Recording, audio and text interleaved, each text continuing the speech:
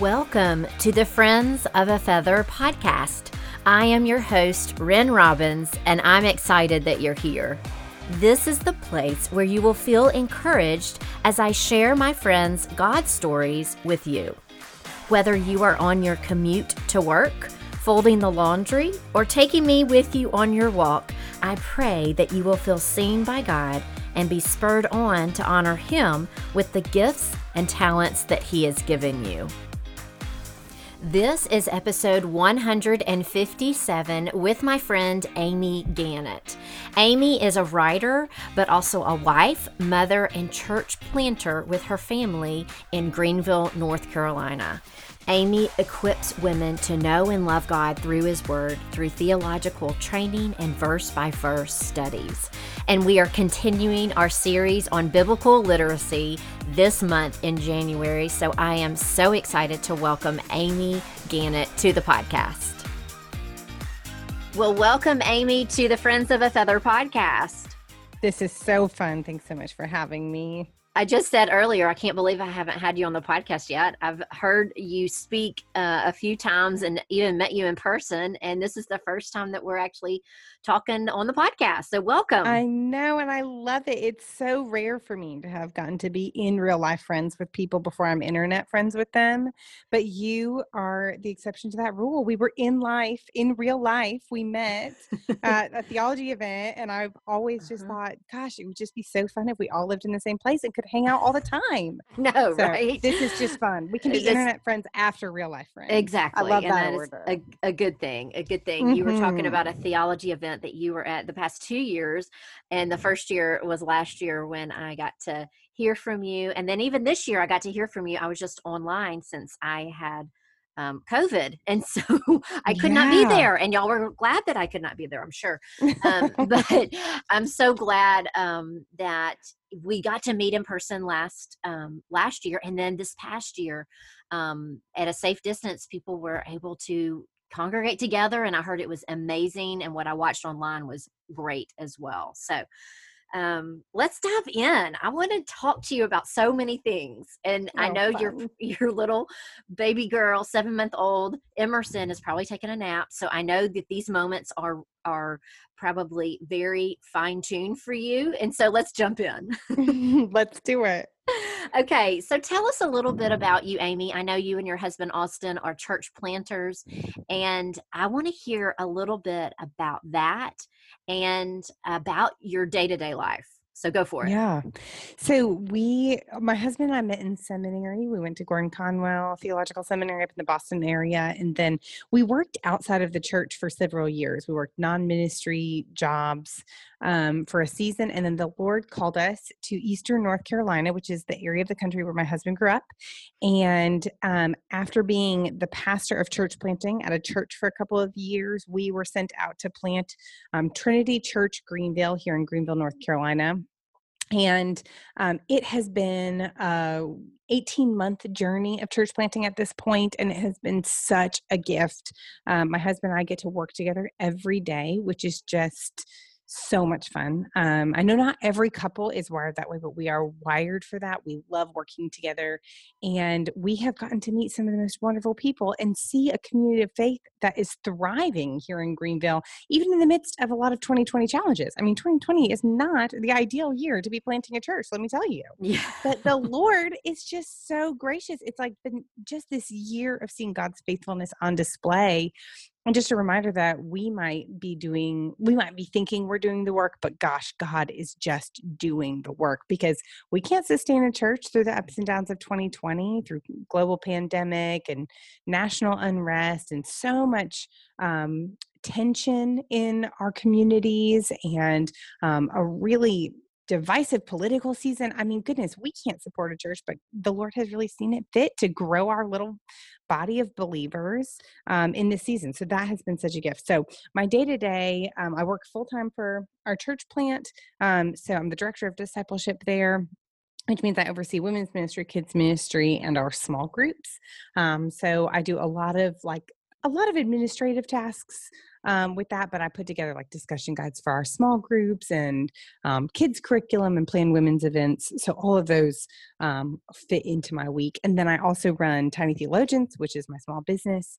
So on any given day and every given day, pretty much, other than Sundays, you can find me in my garage filling orders because our garage is like my substitute warehouse right now. So yeah, that's what my day-to-day looks like. And then I have this sweet little girl that you mentioned, Emerson. She's 7 months. Our plan was to be stay at home, work from home parents and church planters anyway. So 2020 hasn't surprised us in that way.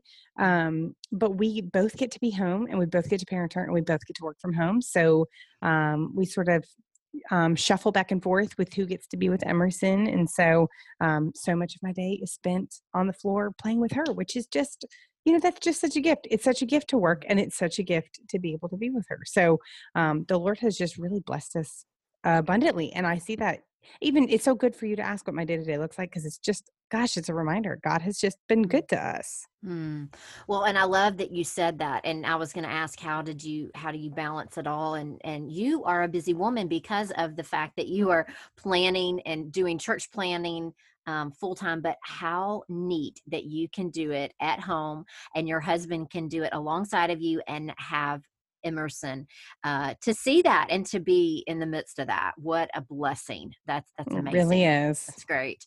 Okay. So how does church planting work? So you are planting this church in this area. Will you go and plant other churches, or is this, you are here for the long haul? How does that work? Yeah. So church planting can be approached a couple of different ways. So yes, there are church planters that are starters. And so they kind of move to a new area, they kind of start a fire and then they move on to another area and they start another fire there. And that is sort of one approach to it. Another approach is to say, we're sort of putting down roots and planting our lives here in this community. And we're going to weather every season with this church as long as the Lord calls us here. And so that the latter is our approach. We have said the Lord has called us to Greenville, and we will stay here and we will love and care for and serve and minister to the body of Trinity Church Greenville until the Lord calls us away. And so for us, it's a long-term calling. It's a long-term investment. I think there's value in both approaches to church planting, but one of the reasons this just sits right with me is that we see some of these cultural shifts taking place in the United States.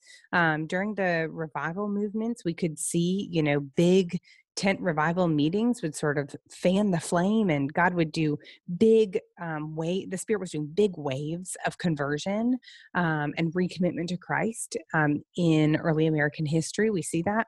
But then we sort of look at what he's been doing in different cultural settings across the globe where the soil is a little harder. It's a slower work and it's a more intentional work and it's a longer work. So my husband and I met in seminary in the Boston area, like I said, and New England is harder soil. The church doesn't have this cultural presence like it does maybe in the South. And so the church planting strategy there is much more long-term. It's a slower work. It's a much more lifelong investment sort of endeavor. And so you're not going to see a church plant, 100 churches in, 25 years. You're just not going to see that in New England, but you are going to see, 100 churches in 100 years, maybe be planted. Mm-hmm. And so we sort of saw that in our experience in seminary. And we actually have started to notice some of the cultural changes take place across the U.S., including the South, which can be considered the Bible Belt or the church belt. We're actually seeing some of those cultural changes where it's not as much the cultural norm to be a believer. And so we thought the slower, longer, lifelong, long-term commitment to ministering in a community, we saw a lot of value in that. And so we're grateful that the Lord has called us to kind of approach it that way. And I'm just reminded of Acts in the Bible and how they met together and just, you'll know it probably more than I will, but the scripture of that they were together. They broke bread in their home. Yeah. And they had that in their hearts. And sincere heart. Yes. Yes. And I just visualize that. I mean, I just see Mhm. that with y'all, with your church plan, and that's neat. That's really, really great, and I think that is a great thing that y'all are in your family as well. That's a sweet blessing, I'm sure. Mhm. It really, really is.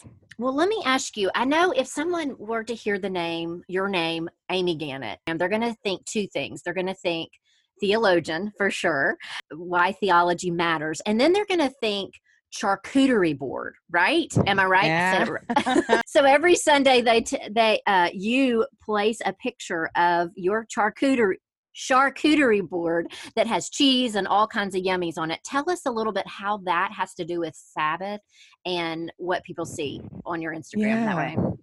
Yeah, it's so funny that this has become so much a part of what people know me for, and I have no shame in being known for cheese.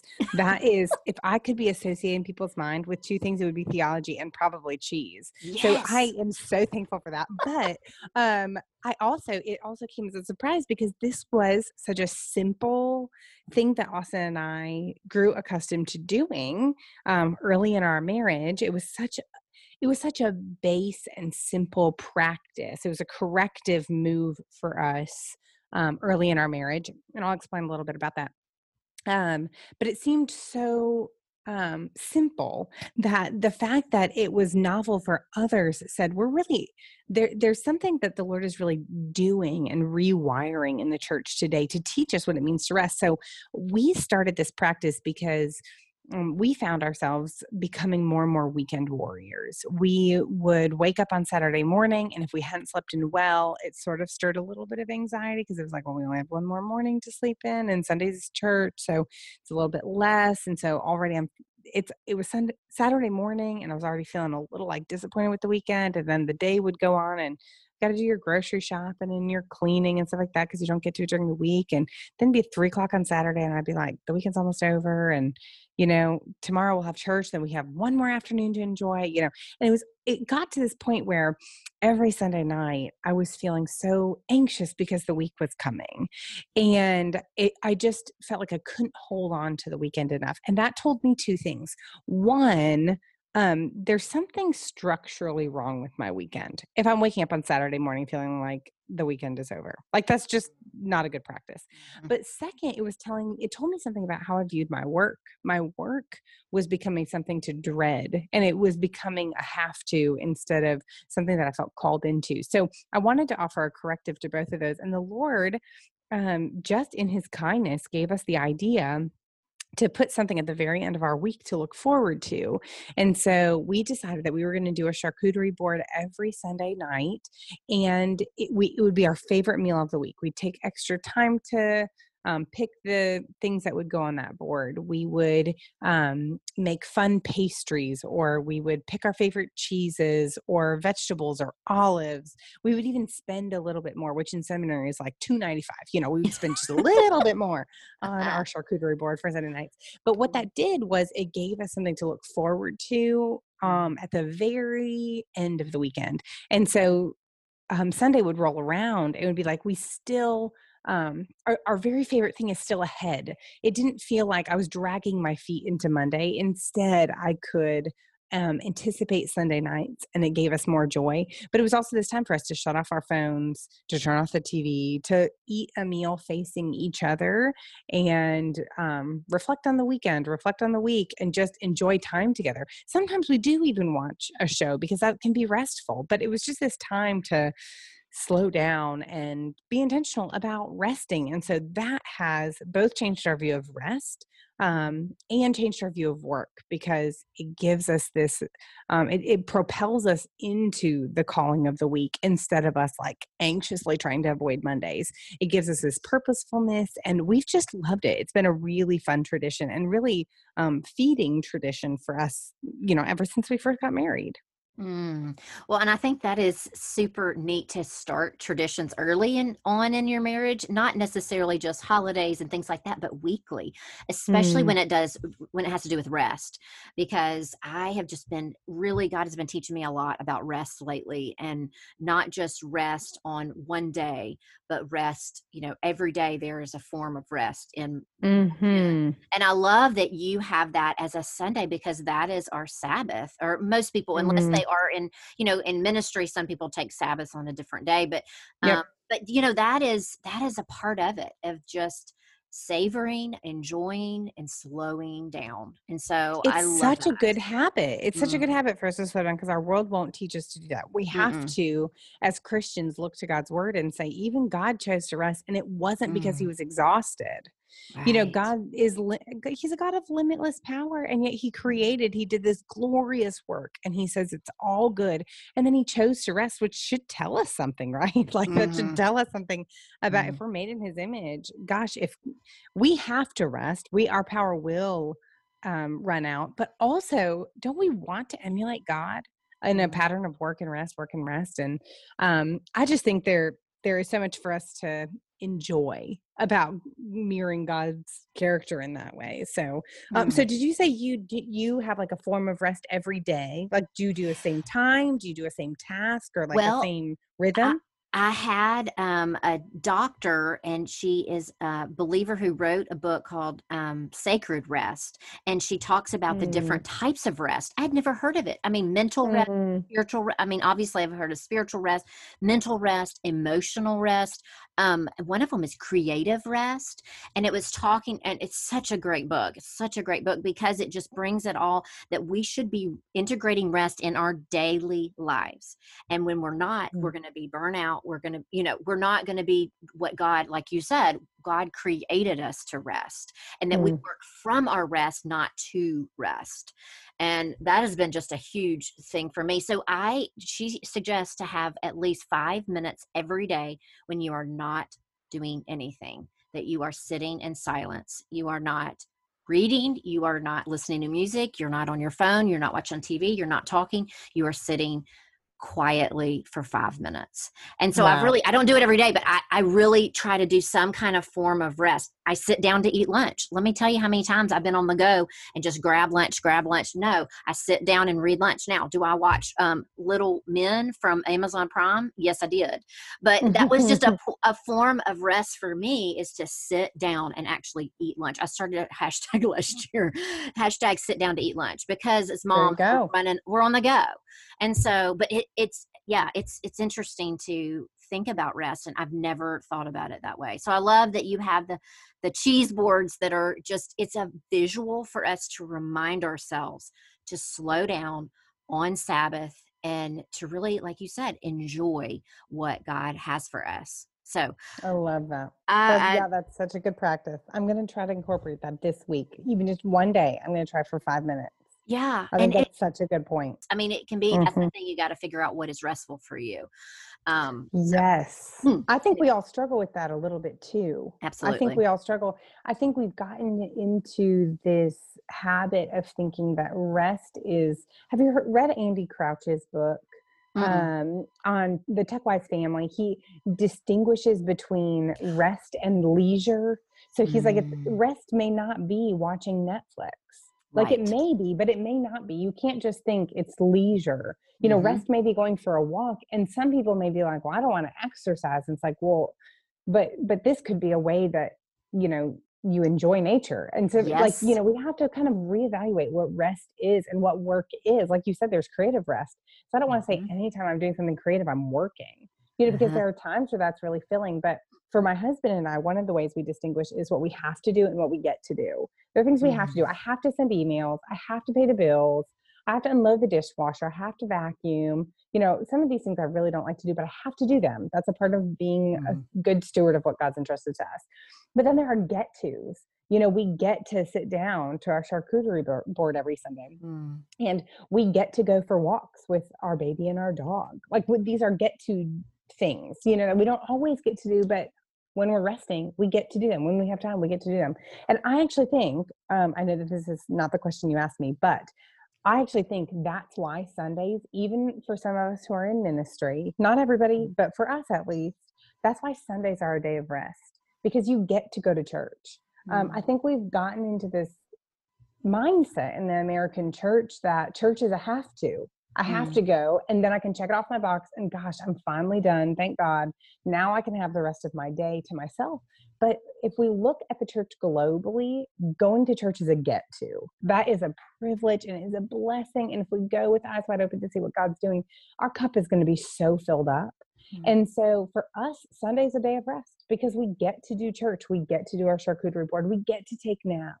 And so I think sometimes if we would look at what really does fill us up and start thinking about rest in those terms, man, we would define rest a lot differently. Instead of being frustrated, like, well, I was watching, Netflix and my kid woke up from their nap, or, and so now I can't rest because my child's awake. But honestly, if I give myself time to play on the floor with my daughter during the work week, gosh, that's a get to. Mm-hmm. That's just a real joy, and it will fill me up. It really will. And so I think sometimes we have to change categories that we're thinking in.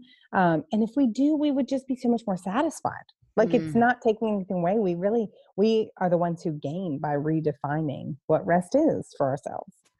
Well, and I think that get to instead of have to, I think we've even seen that lately as we have, we went through a time last spring where when the pandemic came that we had to stay home from church. We were not able to go. And what a mindset shift for us, because it might have been a have to, and then now we get to go. Amen. And so that's the cool thing about when our mindset shifts with different things, with rest, with the get tos over the have tos. I love that you brought that Yeah. out. That's good. Hmm.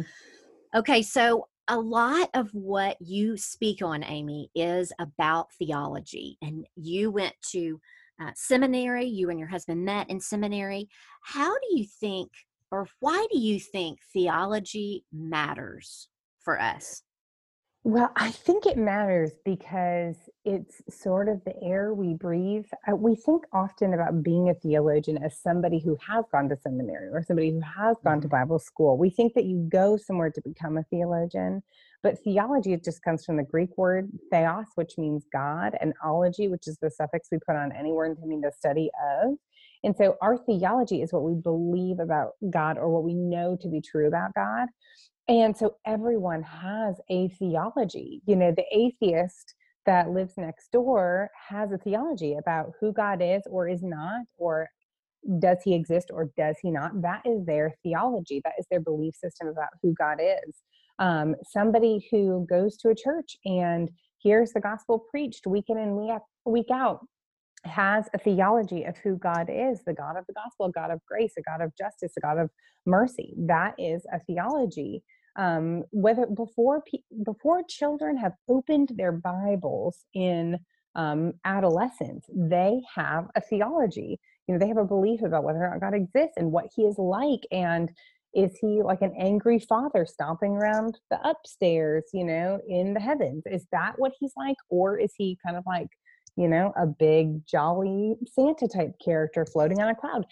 Everybody has a theology. And so we who are Christians say that our theology comes from the Word of God. That is the whole Christian worldview. We say that our belief about God is rooted in the sacred text that he gave us, in which he reveals who he is to us. And so we say that our theology comes from the Bible, but the question is, not are you a theologian? You already are a theologian. But the question is, are you a biblical theologian? Like, does your theology line up with the Word of God? And so I think theology is important because it's the air we breathe. We have a theology. And so it's really essential that we take the time to be good ones, to have theology that mirrors God's Word, because God's Word is this really astonishing thing. It is God's self-revelation. It is the place where he has sort of pulled back the curtains to eternity and said, like, ta-da, it's me. Like at the end, at the end of a play, they like draw the curtains and the whole cast is out there. And the point isn't that they're telling a story. The point isn't that there's this narrative going on, but the point is that they are showing you who they are. They've taken their masks off or their costumes off or whatever, and they're taking a bow. When a lot of times we think that God is like the narrator, telling us a story in the Word of God, but that's not what's happening.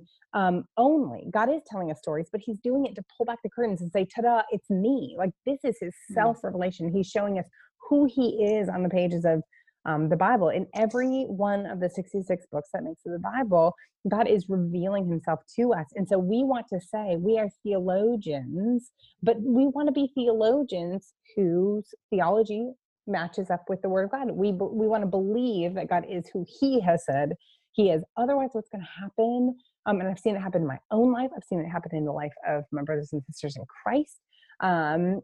I've seen it happen in the lives of people in my community, is that if we're not intentional to look to the word of God and have theology that lines up with the word of God, if we don't do that, then we're going to have unchecked theological views in sort of the crevices of our mind that may be biblical or not.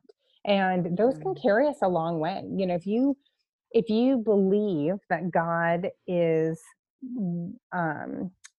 okay, just for one example, this is what I've experienced in my own life. If I believe that God is a father just waiting to be disappointed, like just waiting for me to mess up so he can just shake his head in disappointment, if I believe that that's God's disposition towards me, then I'm going to become a performer operating out of guilt. And I'm going to try to do good works in order to gain his approval. And I'm going to avoid sinning or messing up because I think he's going to shake his head in disappointment at me. But none of that mirrors the gospel of God's word. None of that reflects who God has said that he is.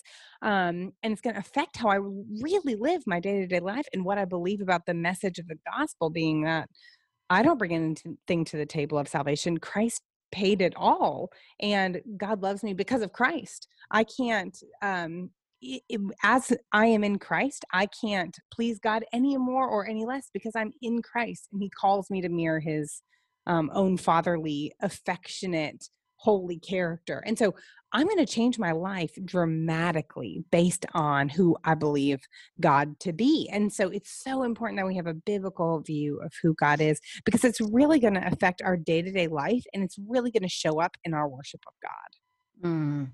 Well, and I'm going to quote you because this past August, when you were at that theology event, you said God communicates with us in order to reveal himself to us.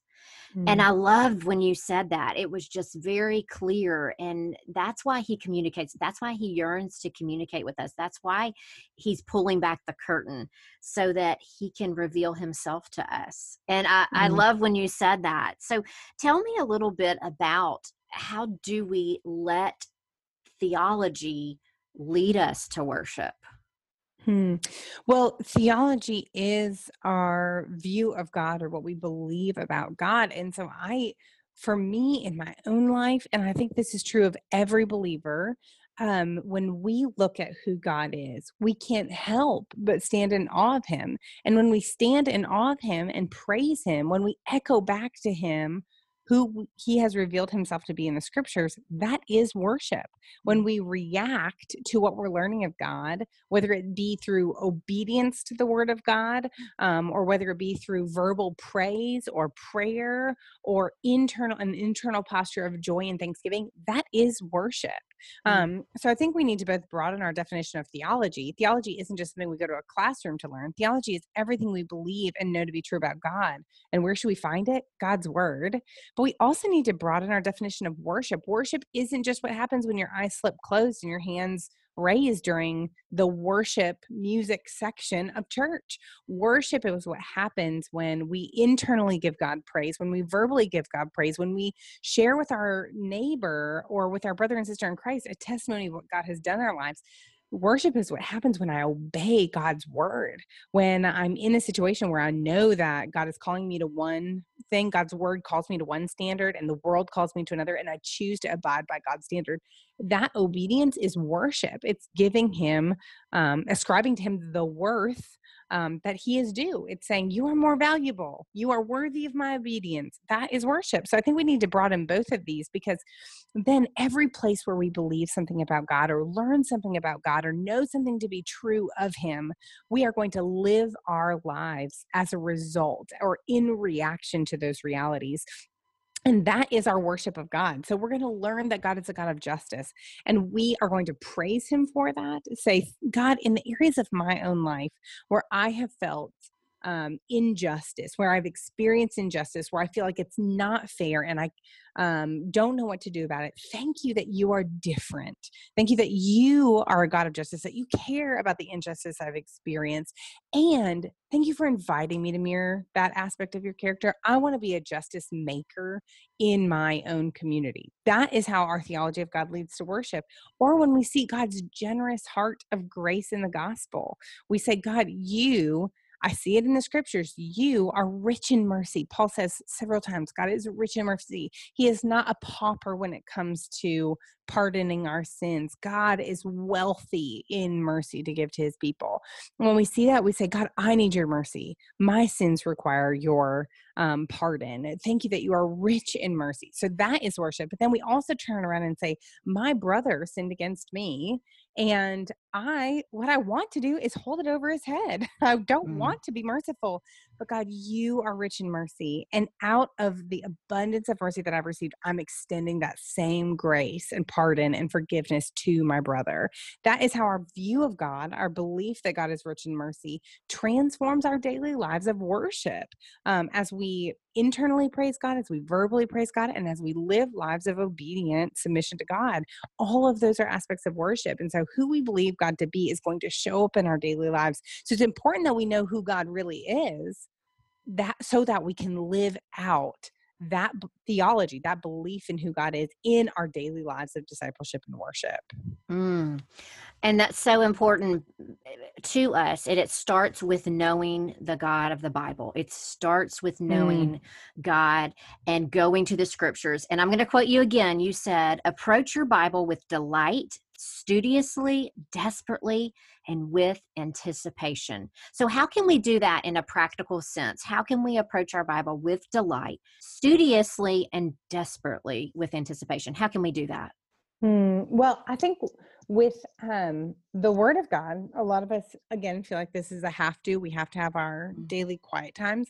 But the truth is God, when we look at the language that the Bible uses to describe itself, it uses like just self-revelation. So the God who existed before time has chosen to reveal himself to us. We do not deserve that. Yet he made that available to us in his mercy. It calls it our daily bread, the thing that we need to sustain our spiritual lives. It calls the word of God this like central substance of our Christian faith. And so um, we should stand in awe of the fact that the God before time chose to give us the word. He chose to give us the Bible. And so that gives us great delight in studying it.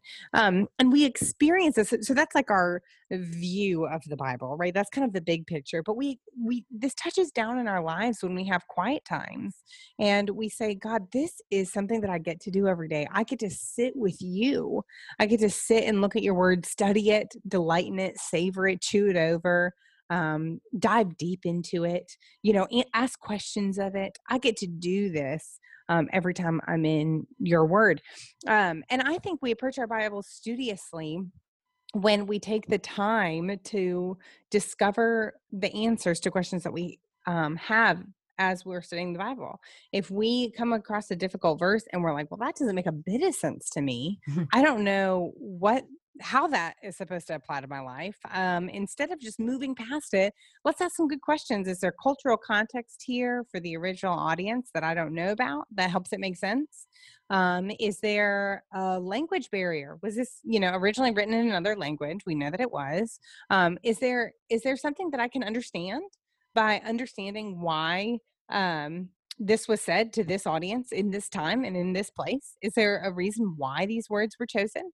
Is there another place in the Bible where this concept is addressed that might give clarity to what it's saying here? So when we don't rush past our questions, but we sit in them, we're actually taking the time to get to know the God of the Bible. It's a way that we give him honor by, sitting and, savoring his word, but by also studiously approaching the Bible. So I think these are just some practical ways that as we sit in our daily quiet time, we have the opportunity to be both intentional and disciplined, but also delight and enjoy the richness of God's word.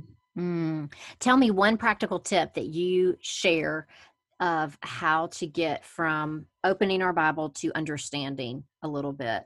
Definitely look at the context, the cultural context, like you said. Is there another way that you would say that it's just a super practical thing that we can do when we open up the Word? Yeah. So one of my favorite, I think actually probably the most overlooked first step in studying our Bibles Mm, is to read our Bibles multiple times, to mm, read a passage. If you're studying a passage, read it multiple times and then read it out loud if you can, because you're just going to see so much more than you would otherwise. mm, I think a lot of times we come to a verse and we're like, well, that doesn't make sense. I might read the verse or the two verses twice, and then all of a sudden I've reached for commentaries or something. And it's like, wait a second, mhm, read the words themselves many times. So right now I'm studying the book of Obadiah and absolutely loving it. Obadiah is 21 verses. So if I read it from the beginning to end, it takes 7 minutes. So why would I not read it in this season? I'm going to study Obadiah for probably about 2 months in my quiet time. Why would I not read the entire book every day? There's no reason mm, not to do that. It only takes me 7 minutes. mhm, And so the first day of my study in the book of Obadiah, I read the book 5 times, and it mm, took me like 27 minutes or something like that. It just doesn't take that long.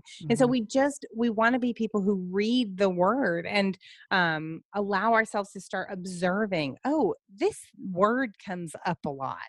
I keep seeing this phrase, the day of the Lord, or in that day, or, and I want to figure out more about that. And I keep seeing this language of judgment or wrath, or, these words keep coming up in the book of Obadiah. Okay, let me make note of that.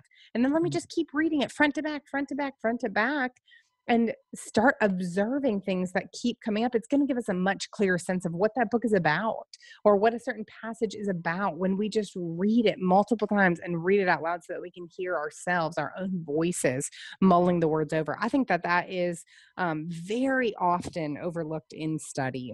And I do. that's no, Oh, I was gonna say that is such a really good tip.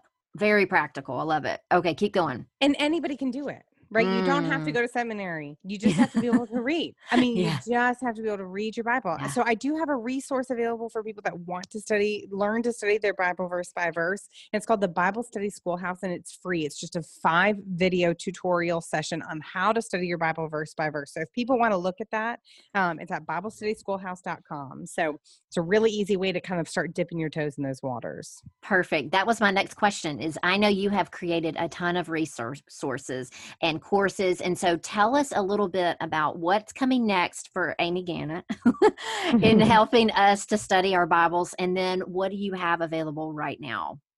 So I have a library of exegetical Bible studies that I have written. They're all available digitally, and more are becoming available in print. But I do verse by verse Bible studies. That is what I write, and it's what I love to do. I like helping people slow down and go through the Bible verse by verse, doing the deep dive. So people who like the historical context, who like looking at cultural background, who like um, knowing the different genres of biblical literature, so understanding poetry and wisdom literature and historic literature and New Testament narratives, that sort of thing. Prophecy, people who like looking at those sorts of things are going to really enjoy these studies because we consider all of it. That's how I love studying the Bible. So I wanted to make that available to other people. So I have a study on Philippians and Lamentations, a study on Sabbath rest, a study called Woven on the Meta Narrative of Scripture that looks at a different Greek or Hebrew word every day of the study in order to tie together the entire story of the Bible from Genesis to Revelation. So this is just a few of them. This is airing in January. So we've just gone through Grafted In, which is a study for Advent on the family tree of Christ, tracing the lineage of Jesus from Abraham to the manger and looking at all the misfits that God chose to invite into his family tree, into the family line that led to the Messiah. Mm. So all of these resources are available at amygannett.study. Along with the Bible Study Schoolhouse, you can find that there. And then I do have a book coming out in September and it is called Fix Your Eyes, How Theology Leads Us to Worship, and I'm very excited about it. It's structured like a systematic theology, and so it covers different major theological concepts, but then helps us find how those theological concepts come to bear in our daily lives of worship and discipleship. So there's a chapter looking at the Trinity. Where does the Trinity show up in our daily life of worship? And the incarnation, the fact that God became man, where does that show up in our daily life of worship? The Holy Spirit and the church and a doctrine of final things or the end times. How does what we believe about God show up in our lives of worship? So that's what that book is going to be all about. And again, it's going to be released this September. That's great. And that's going a lot more deep of what we kind of just touched the surface on, talking about worship and the word and God's word and how we can see that in our worship. So I love that. We'll have to definitely look at that. Man, thank you so much for coming on. I do have three fun, quick questions for you that I ask every guest. Okay. Are you up for it? Fire okay. away. All right. So the first one is, what are you eating? What are you reading? And then third is, what are you loving? Oh, okay. So what am I eating? I like to eat. I love to eat. So, so this season of being a stay-at-home parent and having Austin, my husband, home as well, has made for really intentional lunches. It used to be that we always packed lunches, or I would do a smoothie. And so lunch was very overlooked, but now we do sit-down lunches. So when you were talking about that, I was like, yes, amen to the sit-down lunch. So my favorite thing right now, well, this week, I shouldn't say right now. It's not like a long season. I'm on a different kick every week. Okay. But this week I am doing hummus plates. So I'll do a big glob of hummus and I'll kind of spread it out over a plate. And then I'll add chickpeas and chopped tomatoes and feta and a drizzle of olive oil and fresh cracked pepper and some lemon juice. And then I will eat it with cucumber slices and pita. And it looks really fancy, but it is so easy to make. So that's my lunch these days. And it's so satisfying. Okay. So what I am reading, I'm always reading several books. So right now I'm enjoying several Obadiah commentaries, which have just been delightful. But I finished recently Gentle and Lowly by Dane Ortland, and I cannot recommend it highly enough. It's the heart of Christ for sinners and sufferers. You just have to read it. It is such a sweet book, and I cannot believe that nobody has written a book on the heart of Christ like he has. It's just such a joy. So highly recommend.